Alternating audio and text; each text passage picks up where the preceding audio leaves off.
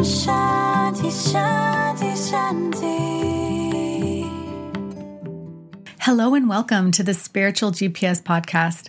I am your host, Dana McLean. This is a place where I have candid, insightful, and transformational conversations on topics that support and assist curious truth seekers in all areas of spirituality. It's about expressing ourselves as the spiritual beings we are while navigating the practical world we live in.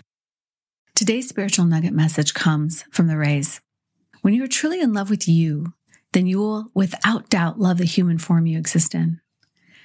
There is a kindred spirit between the inner world of the spirit within and the outer world of the human experience. One cannot be separate from the other, although this is over and over again attempted. This attempt to live a life of separation from the inner world of your true self and the outer world of the human life experience is fruitless and ineffective. To truly love the self is the ultimate achievement for the soul to experience. The soul does not incarnate into a human form for failure of finding love and joy in the totality of the human experience. It is to express itself in ways to experience the love it knows it is. The soul is created from the frequency of love and always reaching for that. Through the human experience thus far, the soul has had the opportunity to experience and express itself through the constructs of the third dimension of form and space and the fourth dimension of time. This includes a full spectrum of emotions in a physical form, experiences through the senses. This is a special gift that a life on earth gives. Through this experience, the soul gets to live a life of contrast to find its way home to its true self, which is the frequency of love. It takes a soul who desires great expansion through trials and struggles to incarnate on this planet.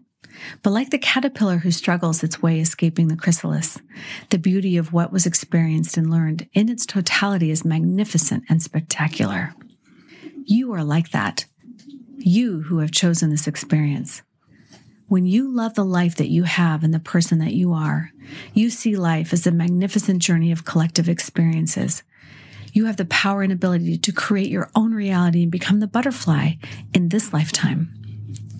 This is living in the fifth dimension of unlimited possibilities.